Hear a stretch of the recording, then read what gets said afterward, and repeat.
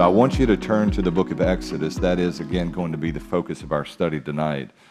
But while you're turning to Exodus, I want to call your attention to a passage in the New Testament, specifically the Gospel of Luke, chapter 9. If you could hold your place in Exodus 1 and turn over to Luke 9:23. I want to read a few verses here to kind of set your heart and your expectations for what we're to discover in the book of Exodus.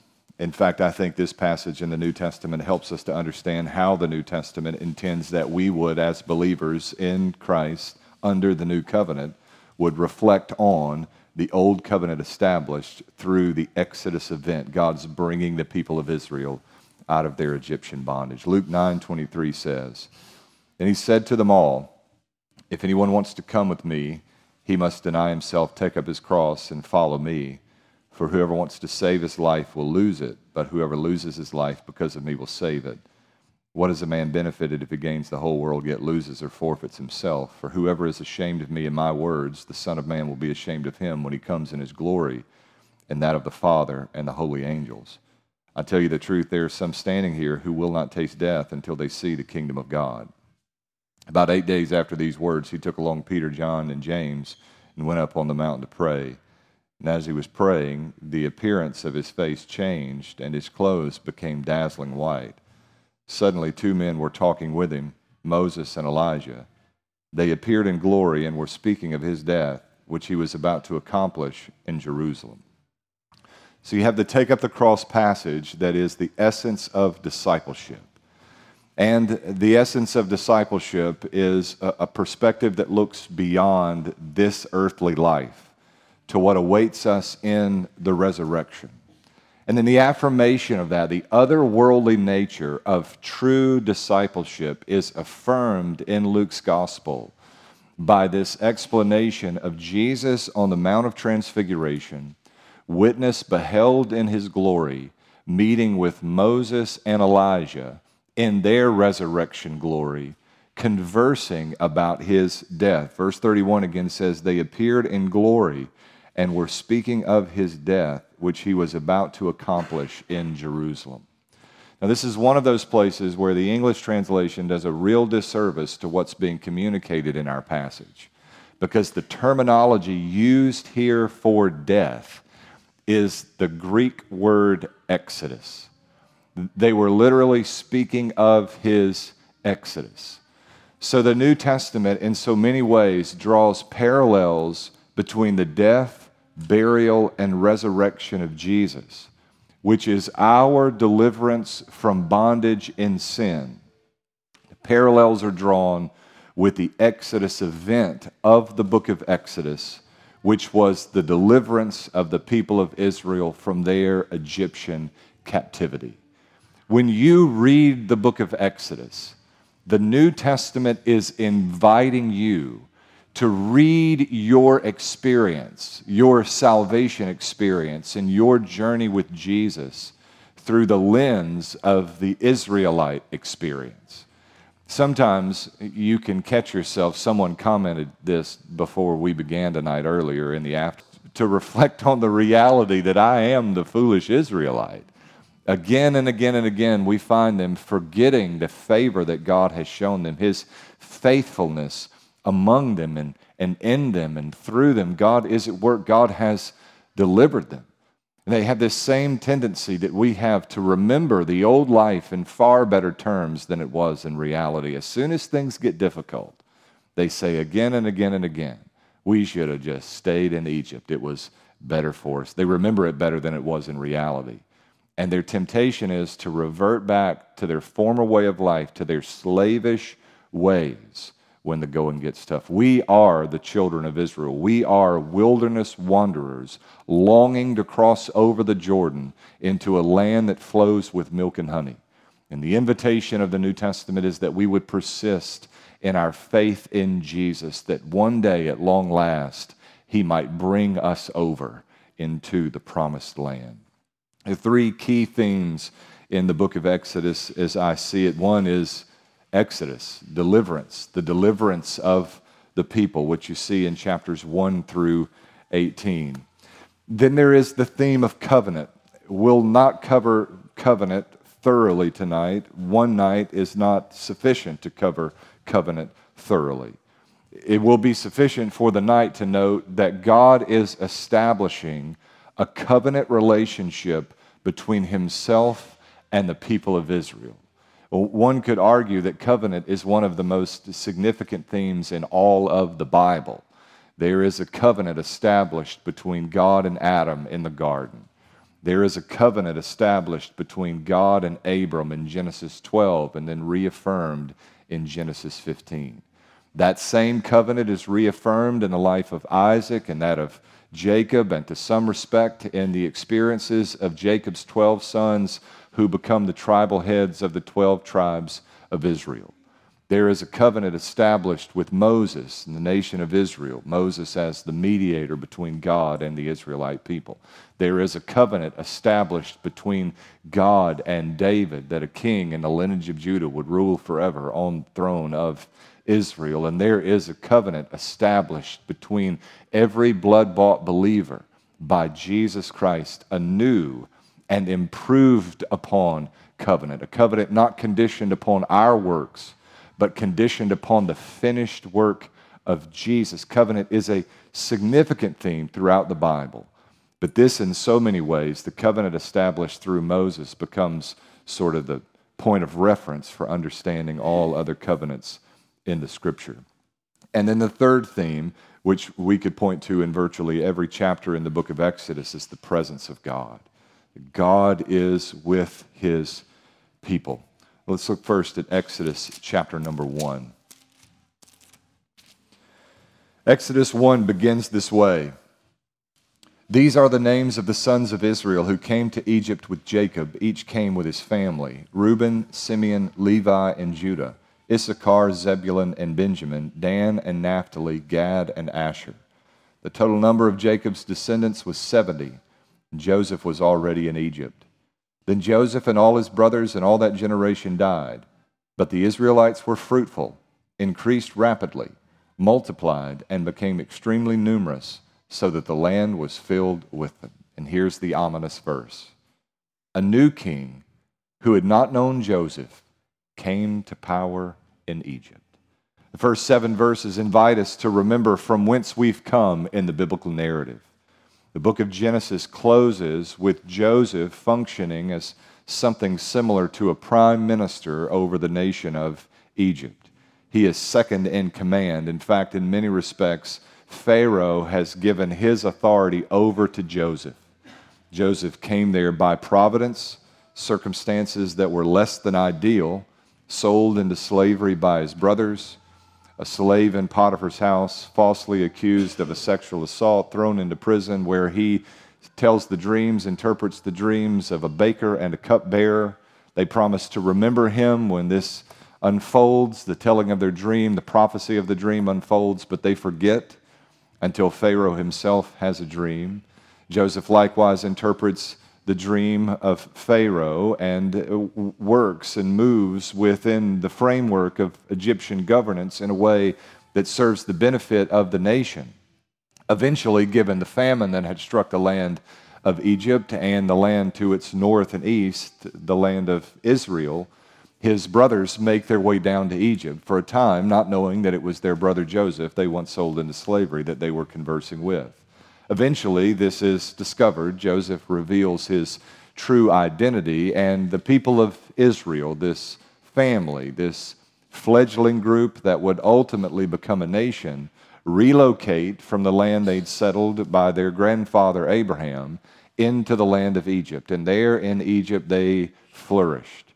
They had the favor of Pharaoh and the people, given Joseph's role in delivering the people of Egypt through that great famine. They multiplied greatly. Evidence of God's favor was all over their life and experience until Joseph's generation died. And there arose a king in Egypt who knew not Joseph. This marks the turning of a page. The favor that Israel had once enjoyed within the promised land had now gone away. In fact, the people of Israel come to be regarded as a great threat to the stability of the nation and the Egyptian people themselves. In verse 9, the Bible says, this new king said to the people, "Look, the Israelite people are more numerous and powerful than we are. Let's deal shrewdly with them, otherwise they'll multiply further. And if war breaks out, they may join our enemies, fight against us, and leave the country." So the Egyptians assigned taskmasters over the Israelites to oppress them with forced labor. They built Pithom and Ramesses as supply cities for Pharaoh. But the more they oppressed them, the more they multiplied and spread, so that the Egyptians came to dread the Israelites. They worked the Israelites ruthlessly and made their lives bitter with difficult labor and brick and mortar and all kinds of field work. They ruthlessly imposed all this work on them. Well, not only did they make the experience of the Israelite people dreadful, oppressing them with field work and the making of bricks and the construction of various cities, as described in the verses we've just read, they actually turned to the first historical notation of partial birth abortion to further oppress the people in verses 15 and following.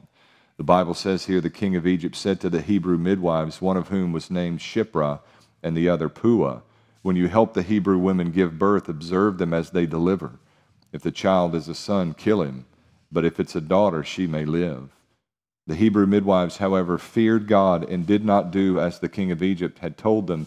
They let the boys live. And what the remainder of chapter 1 tells us is that even with this act of oppression, the people of Israel continued to prosper, and evidence of God's favor was clear in the way they multiplied through the bearing of children.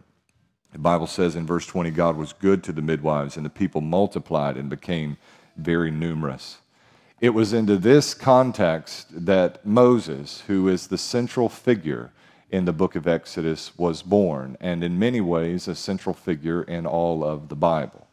I should probably clarify that God is the central figure in the book of Moses, but as so far as man is concerned, Moses is the character of chief importance. In chapter 2 and verse 1, the Bible tells us that a man from the family of Levi married a Levite woman. The woman became pregnant and she gave birth to a son. When she saw that he was beautiful, she hid him for 3 months. But when she could no longer hide him, she got a papyrus basket for him and coated it with asphalt and pitch. She placed the child in it and set it among the reeds by the bank of the Nile. His sister stood at a distance in order to see what would happen to him. Just to sort of move us along in the Exodus narrative, what happens is that the child is discovered. A young girl finds the baby Moses there in the reeds of the Nile River, but she's not just the run-of-the-mill young girl. She happens to be the daughter of Pharaoh. And eventually, she takes Moses as her own son.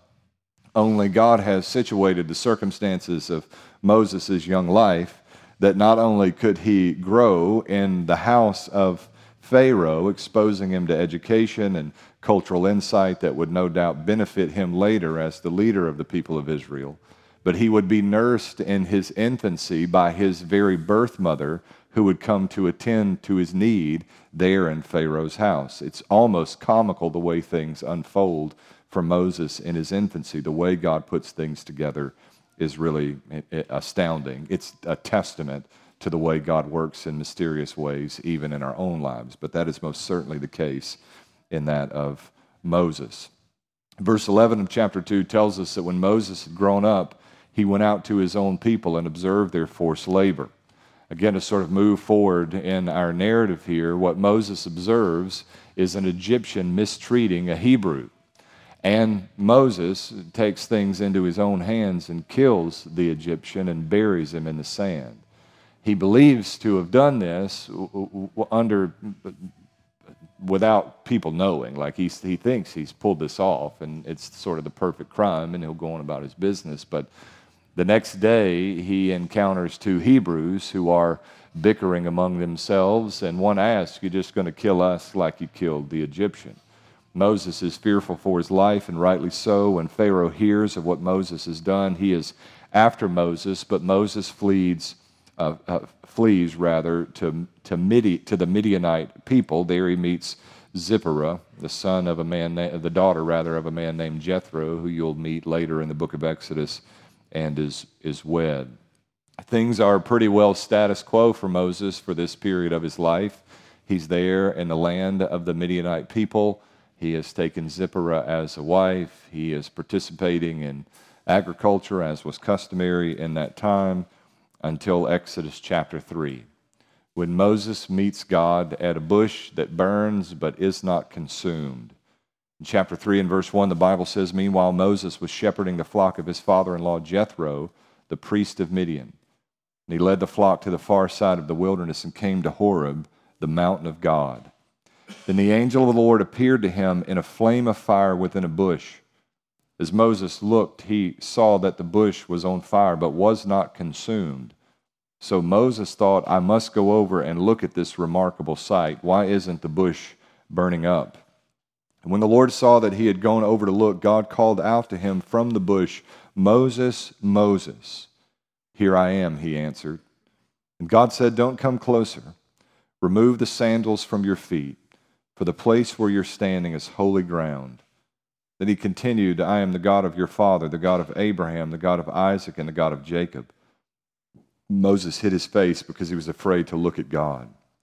It's interesting here that Moses is afraid to look at God in Exodus 3, but by the time we come to Exodus chapter 32, Moses is actually petitioning the Lord that he might behold his glory. He is hidden in the cleft of the rock, and God allows that what the Bible describes as his backward parts, something of his glory veiled, could be observed by Moses. Here, he's just afraid to look, and so he hides his face. In verse 7, the Bible says, I've observed the misery of my people in Egypt, and I've heard them crying out because of their oppressors, and I know about their sufferings. I've come down to rescue them from the power of the Egyptians and to bring them from the land to a good and spacious land, a land flowing with milk and honey, the territory of the Canaanites, Hittites, Amorites, Perizzites, Hivites, and Jebusites. The Israelites' cry for help has come to me, and I've also seen the way the Egyptians are oppressing them. Therefore go, I'm sending you to Pharaoh so that you may lead my people, the Israelites, out of Egypt. Now there's comfort in what's unfolded in these verses.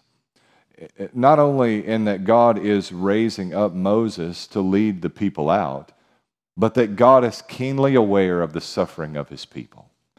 There's been more than 400 years of slavery experienced by the people of Israel, at least 400 years of displacement, 400 years they've lived in the land of Egypt. Perhaps only in the latter part of that 400 years have things been as severe as they were when Moses enters the scene.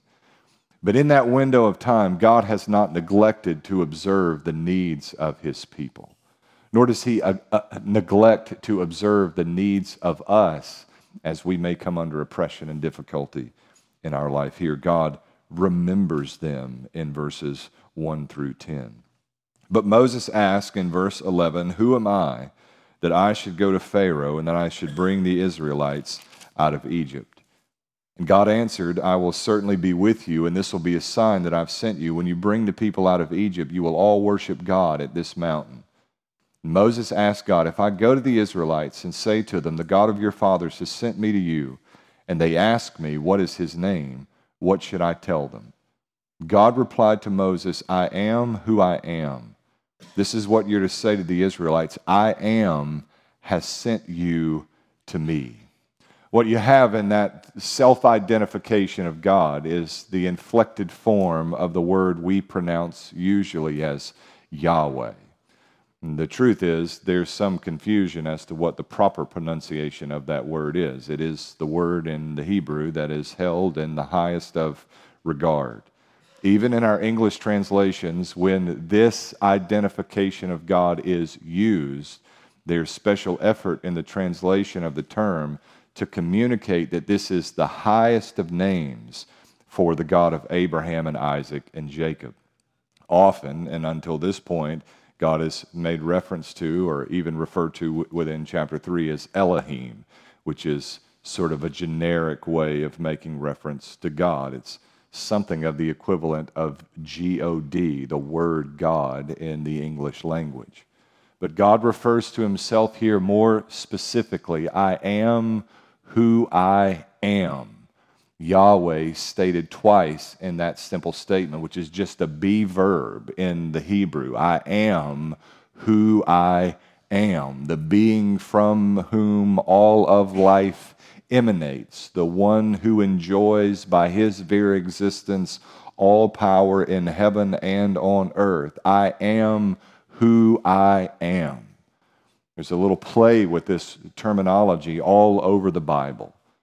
For instance, when Jesus, specifically in the Gospel of John, says, I am the living water, I am the bread of life, I am the light of the world, I am the resurrection and the life, I am the way and the truth and the life. The response of the Pharisees, the opponents of Jesus, when they hear him make any of those statements, is always fury. Before Abraham was, I am. And in that moment, the Pharisees sought to kill him. They were indignant. It was not that Jesus claimed to be living water, bread of life, resurrection and life, the way, the truth, and the life. It was that in their ears, they understood the full significance of that simple statement, I am. The force of each of those 7 I am statements in the Gospel of John is not on the metaphor that Jesus uses to describe himself as bread, as water, as light, as resurrection, as life, as way, as truth. The force of each of those I am statements is on the front end of the statement itself. I am, Jesus says. Throughout the Old Testament, you have this use of capital L, capital O, capital R, capital D to have reference to the name Yahweh, the name that God assigns to himself. It's that name that is in view in Philippians chapter 2.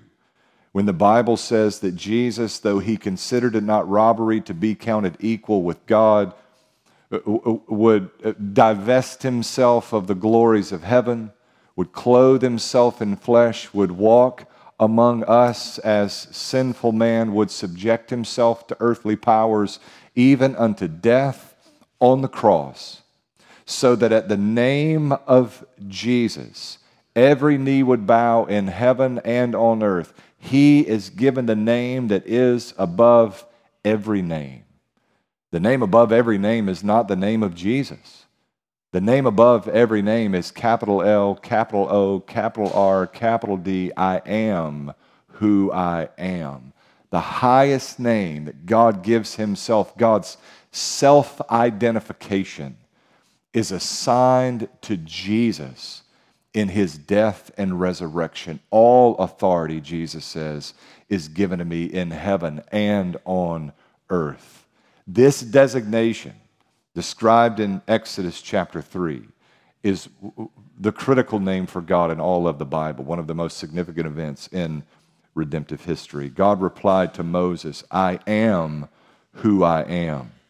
And this is what you're to say to the Israelites, I am has sent me to you.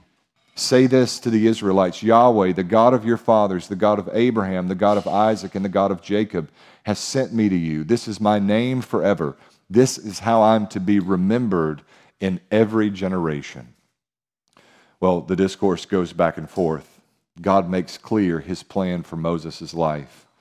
But as is often the case when God calls, there's a little reluctance on the part of Moses.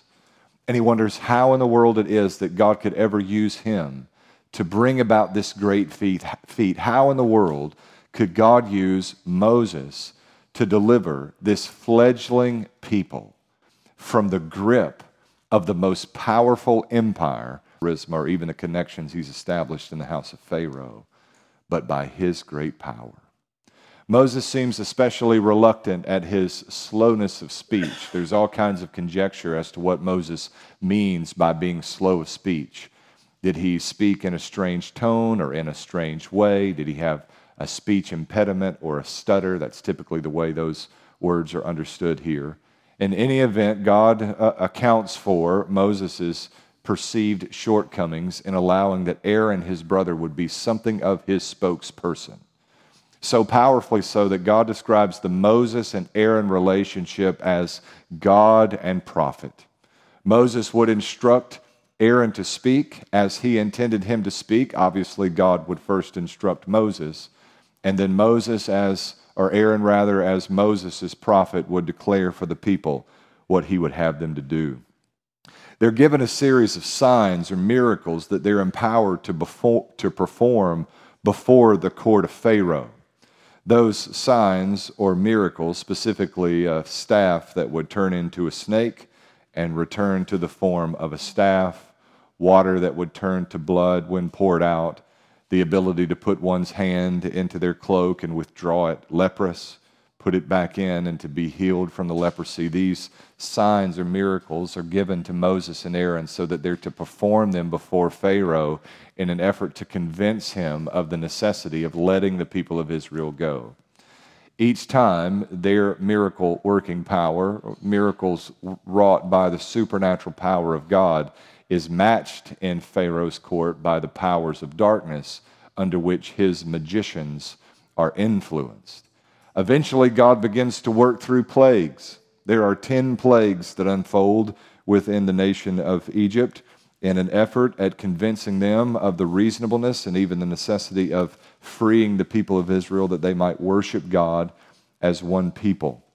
Moses and Aaron are back and forth before Pharaoh, and eventually, at the hardness of his heart, God brings the first plague in chapter 7. In the first plague, the water of the Nile is turned to blood. In the second plague, there are frogs everywhere. Every little boy's dream, right?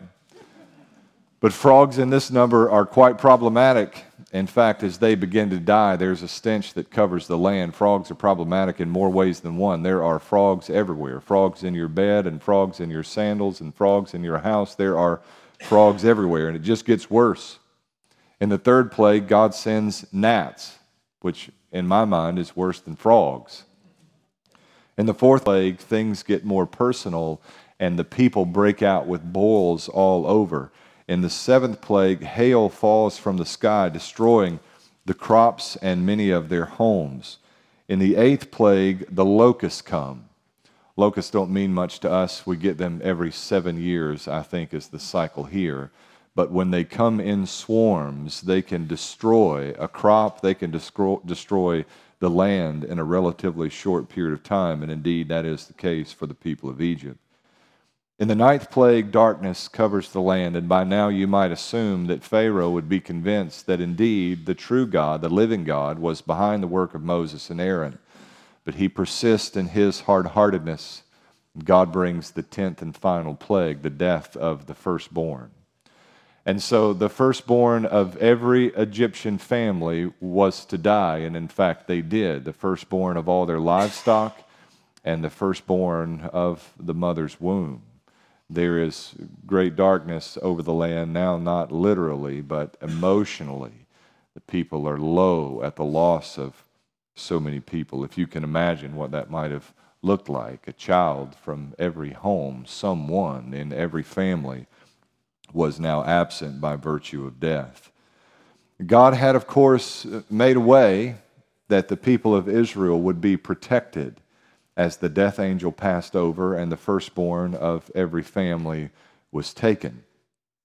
They were to slaughter a lamb that would be identified as the Passover lamb, a young lamb, a lamb without spot or blemish. They were to slaughter that lamb as a family, and they were to take the blood of that lamb and paint it on the doorpost, the lintel of their home. And when the death angel would pass over, seeing the blood on the doorpost of that home would be an indication that he was to pass over in his wrath a given home.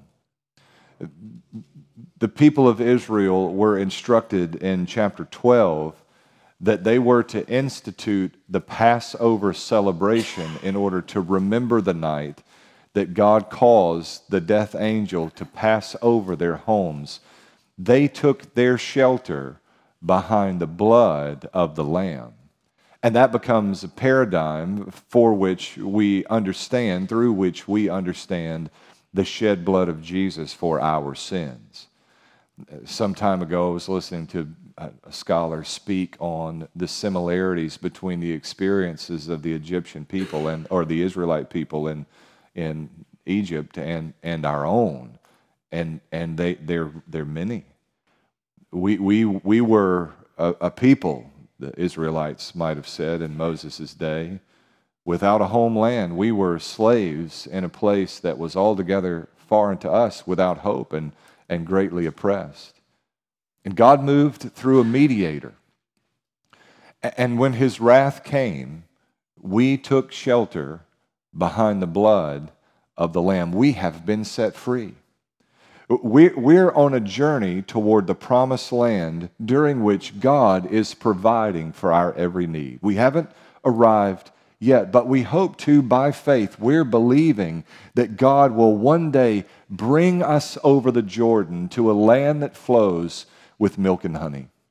By grace, he's given us his law. He's instructed us how we're to live before him in this season of in-between, having been liberated from our bondage and what awaits us in this land of milk and honey. We're looking forward to crossing over with great hope and expectation. But until that day comes, we're observing his command for us. We're hopeful and enthusiastic about what the future holds for us as the people of God on our journey to the promised land. I mean, when you think about the people of Israel and their experience in those terms, it is our own experience. It's a 1,500 year early illustration of the message of the gospel and what Jesus would do for us through his death and resurrection. Not only are the people instructed in chapter 12 that they're to institute the Passover celebration as a reminder of the death angel passing over their homes, they're also to celebrate the feast of unleavened bread. When we celebrate the Lord's Supper with bread that you might not regard as being incredibly tasty, it's a reflection of God's instruction to the people of Israel in Exodus chapter 12. They were to eat unleavened bread. They were to eat it with haste as a reminder of the speed with which the urgency of their departure from the land of Egypt. The actual Exodus itself takes place in chapters 13 and 14. Look over to chapter 13 and verse 17. When Pharaoh let the people go, God didn't lead them along the road to the land of the Philistines, even though it was nearby. For God said the people will change their minds and return to Egypt if they face war. So he led the people around toward the Red Sea along the road of the wilderness. And the Israelites left the land of Egypt in battle formation. I'm not sure this is Moses' intent in recording what he recorded. Interest. Like the way to go was the way of the Philistines. But God knows they couldn't bear with the difficulties that come with that path. It's the short way. Rather, he leads them out to the Red Sea for one of the greatest demonstrations in human history of his power and the provision he intends for the people of Israel. Verse 20 says, they set out from Succoth and camped at Etham on the edge of the wilderness.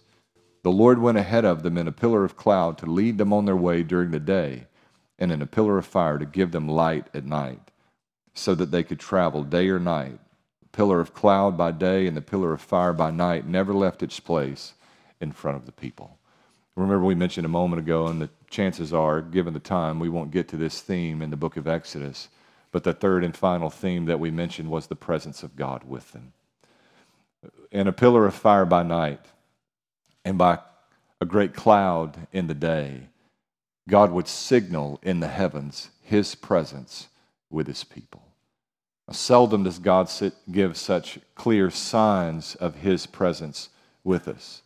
But I would remind you that no longer under the covenant of Moses, but under the new covenant written in the blood of our Savior Jesus, he has promised, I will never leave you nor forsake you. Every step along the way, God is with his people. Chapter 14, the Bible says, the Lord spoke to Moses, tell the Israelites to turn back and camp in front of Pi Hahiroth between Migdol and the sea. You must camp in front of Baal Zephon, facing it by the sea. Pharaoh will say of the Israelites, they're wandering around the land in confusion. The wilderness has boxed them in. I will harden Pharaoh's heart so that he'll pursue them, and I'll receive glory by means of Pharaoh and all his army, and the Egyptians will know that I am Yahweh. When the king of Egypt was told that the people had fled, Pharaoh and his officials changed their minds about the people and said, "What have we done? We've released Israel from serving us." So he got his chariot ready and took his troops with him. He took 600 of the best chariots and all the rest of the chariots of Egypt with officers in each one. The Lord hardened the heart of Pharaoh, king of Egypt, and he pursued the Israelites who were going out triumphantly. The Egyptians, all Pharaoh's horses and chariots, his horsemen and his army, chased after them and caught up with them as they camped by the sea at Pi-hahiroth in front of Baal-zephon. As Pharaoh approached, the Israelites looked up and saw the Egyptians coming after them. The Israelites were terrified and cried out to the Lord for help. They said to Moses, "It's because there are no graves in Egypt that you took us to die in the wilderness. What have you done to us by bringing us out of Egypt? Isn't this what we told in Egypt? Leave us alone so that we may serve the Egyptians. It would have been better for us to serve the Egyptians than to die in the wilderness." See, this is what we do. This is what they did, and this is what we do. But Moses said to the people, "Don't be afraid. Stand firm. See the Lord's salvation. He'll provide for you today. So the Egyptians you see today, you'll never see again. The Lord will fight for you. You must be quiet." Now, chances are you know at least something of what unfolds in the remainder of this chapter. The people of Israel go out to the Red Sea. As soon as the first Israelite foot steps into the sea, the water parts and the people pass through. And even as they're passing through, they could hear the chants and the taunts of the Egyptian army bearing down on them. Remember, we're talking about a largely unarmed Israelite people with women and children in their tow. A multitude of people, yes, but a multitude of people with scarcely any defense and certainly no means of creating an offensive against the mighty Egyptian army and their chariots and officers. And here they come, bearing down on them. In Colossians chapter 1, as Paul begins to describe in this lengthy Christological passage the beauty of what Jesus has done for us, there's certain terminology there that alludes to or echoes the language of the Exodus event. Paul says there, "We were in the kingdom of darkness, but have been conveyed or transferred, as some translations say, into the kingdom of the Son of His love." Now, the specific terminology that Paul uses alludes clearly to the Exodus event. It's a reminder to us of how we were once members of the kingdom of darkness and how God has now plucked us out and given us citizenship in the kingdom of Jesus. But you should be careful to note that living on the other side of the kingdom boundary line doesn't mean there won't be seasons when the children of darkness, perhaps even the prince of darkness, makes its way to the outer bounds of his territory and chants and taunts insults and accusation across the boundary line. But you should at the same time be reminded that he has no authority in the kingdom to which we now belong. He is functionally powerless against the kingdom of Jesus Christ. And he has been rendered such by the crucifixion and the resurrection of the King of all kings and the Lord over this new territory. That is, in some way, what is unfolding in our passage. The people of Israel must have been afraid. Can you imagine walking between that wall of water? The Bible speaks of these walls of water to the left and right of the people of Israel. Like we have this Sunday school picture in our mind of these confident Israelites marching through on dry ground. But I would imagine that there were some who were quite reluctant to step between those walls of water. Don't you imagine that some entered through with great dread and fear at what might happen in the next moments? Not only are we afraid of these Egyptians, they're going to kill us any minute, but we're supposed to walk through this wall of water, and God delivers them through. In fear and trepidation, God delivers them through and secures by His great power their liberty forever. When Luke says that Elijah and Moses and Jesus were discussing his exodus, this is precisely the thing the Gospel of Luke has in view. That in the same way the Exodus event of the Old Testament secured the liberty of the people of Israel, the Exodus event of our Savior Jesus has secured our liberty. We may at times take our shelter behind the blood of the Lamb in fear and trepidation. There may be seasons when we walk through the walls of water this life affords us with a great deal of dread, with fear in our heart. But we have no less in those moments been transferred from the kingdom of darkness, from the land of the Egyptians, into a land that flows with milk and honey under the direct lordship of our Savior, Jesus Christ. Now, in the next major section of the book of Exodus, which begins in chapter number 18, the law of God is given to the people. This theme of covenant, God establishing this relationship between himself and the people of Israel, comes with certain stipulations. God has expectations as to how the people of Israel are to conduct themselves as a nation. In many ways, the covenant of Moses is a national covenant. It is a corporate covenant, a covenant God is making with the people in general. It's issued in Exodus 18 through 40. It's rehearsed again in the book of Deuteronomy. Moses preaches 4 sermons in the book of Deuteronomy, rehearsing for the next generation of Israelite people the stipulations of the covenant, what God expects of them and what they are to expect of God.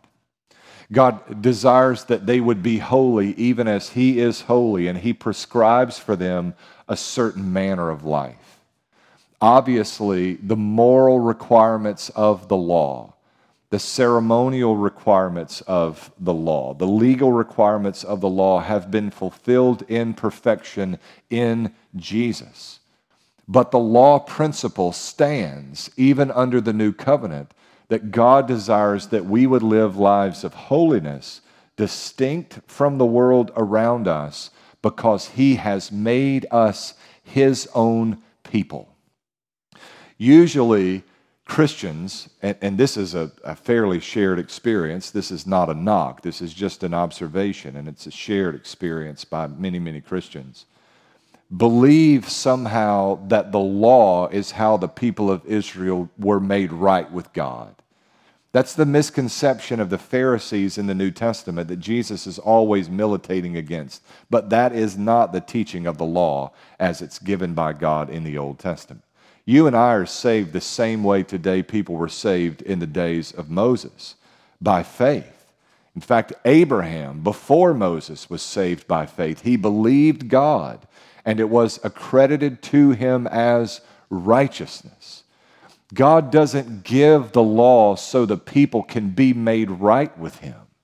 God gives the law because he's entered into relationship with them. Now their lives have been reoriented around this relationship, the fellowship they enjoy with God. The law is evidence of God's grace in the life of the people of Israel, not the absence of grace. Typically, we can think in those terms. The Old Testament is about law. And in the Old Testament, if you want to be right with God, you do certain things. But that was never the case. That was only the misrepresentation, the misunderstanding of the law. The giving of the law itself is an act of great grace. When God gives us in his word instruction for life, the primary focus is not legal requirement so that you can merit favor with God. With respect to Sunday morning's message, when God gives stipulations with regards to marriage and sexual morality, it's not do these things so you can be right with God. It's do these things because you are right with God by the blood of Jesus. When God gives the law through Moses, it's not do these things as a nation so that you can be right with God. It's do these things as a nation because God has entered into covenant with you. These laws are reflective of the grace that God has already and will continue to show in the days ahead. The law is evidence of God's grace toward the people of Israel, but at the same time, it bears certain stipulations. And the warning is given again and again and again that to disobey God comes with certain consequences. There are circumstances that arise from disobedience that will have dreadful results for you. The climax, some would say, of the book of Exodus comes in its last chapter. We're back to this theme of God's presence with the people. A part of the giving of the law is not only these sort of strange at times stipulations for the people, but also the construction of the temple or tabernacle system and the sacrificial system whereby the people will worship the God of Abraham and Isaac and Jacob. If anything is clearly stipulated in the giving of the law of Moses, it is that God will be worshiped on his terms according to his conditions, or he will not be worshiped at all.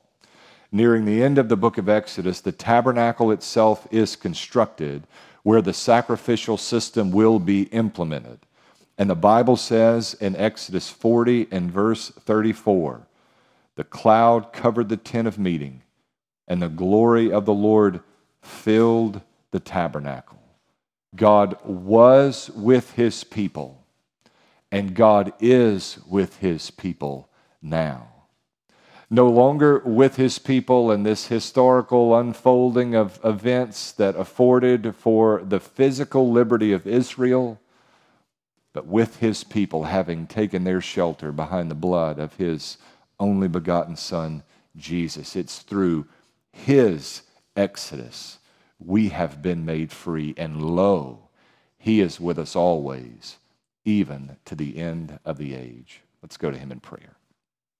Father, thank you for your word, for its truth and its encouragement to us tonight. God, forgive us when we follow in the footsteps of foolhardy Israelites who remember their slavish ways, their former manner of life, in terms that are just unrealistic and ungodly. There are times, Lord, when the duress or temptation comes that we're inclined to revert back to our former way of life, to give ourselves over to behaving like Egyptians rather than living in light of our exodus. God, forgive us of that. Empower us by your presence through your Holy Spirit. Remind us, Lord, that though we may hear the chants and taunts of the Prince of Darkness from across the kingdom boundary line, that we live under the direct lordship of our Savior. Thank you, Lord, that there awaits us a land that flows with milk and honey just on the other side. We long for that day. In Jesus' name, amen.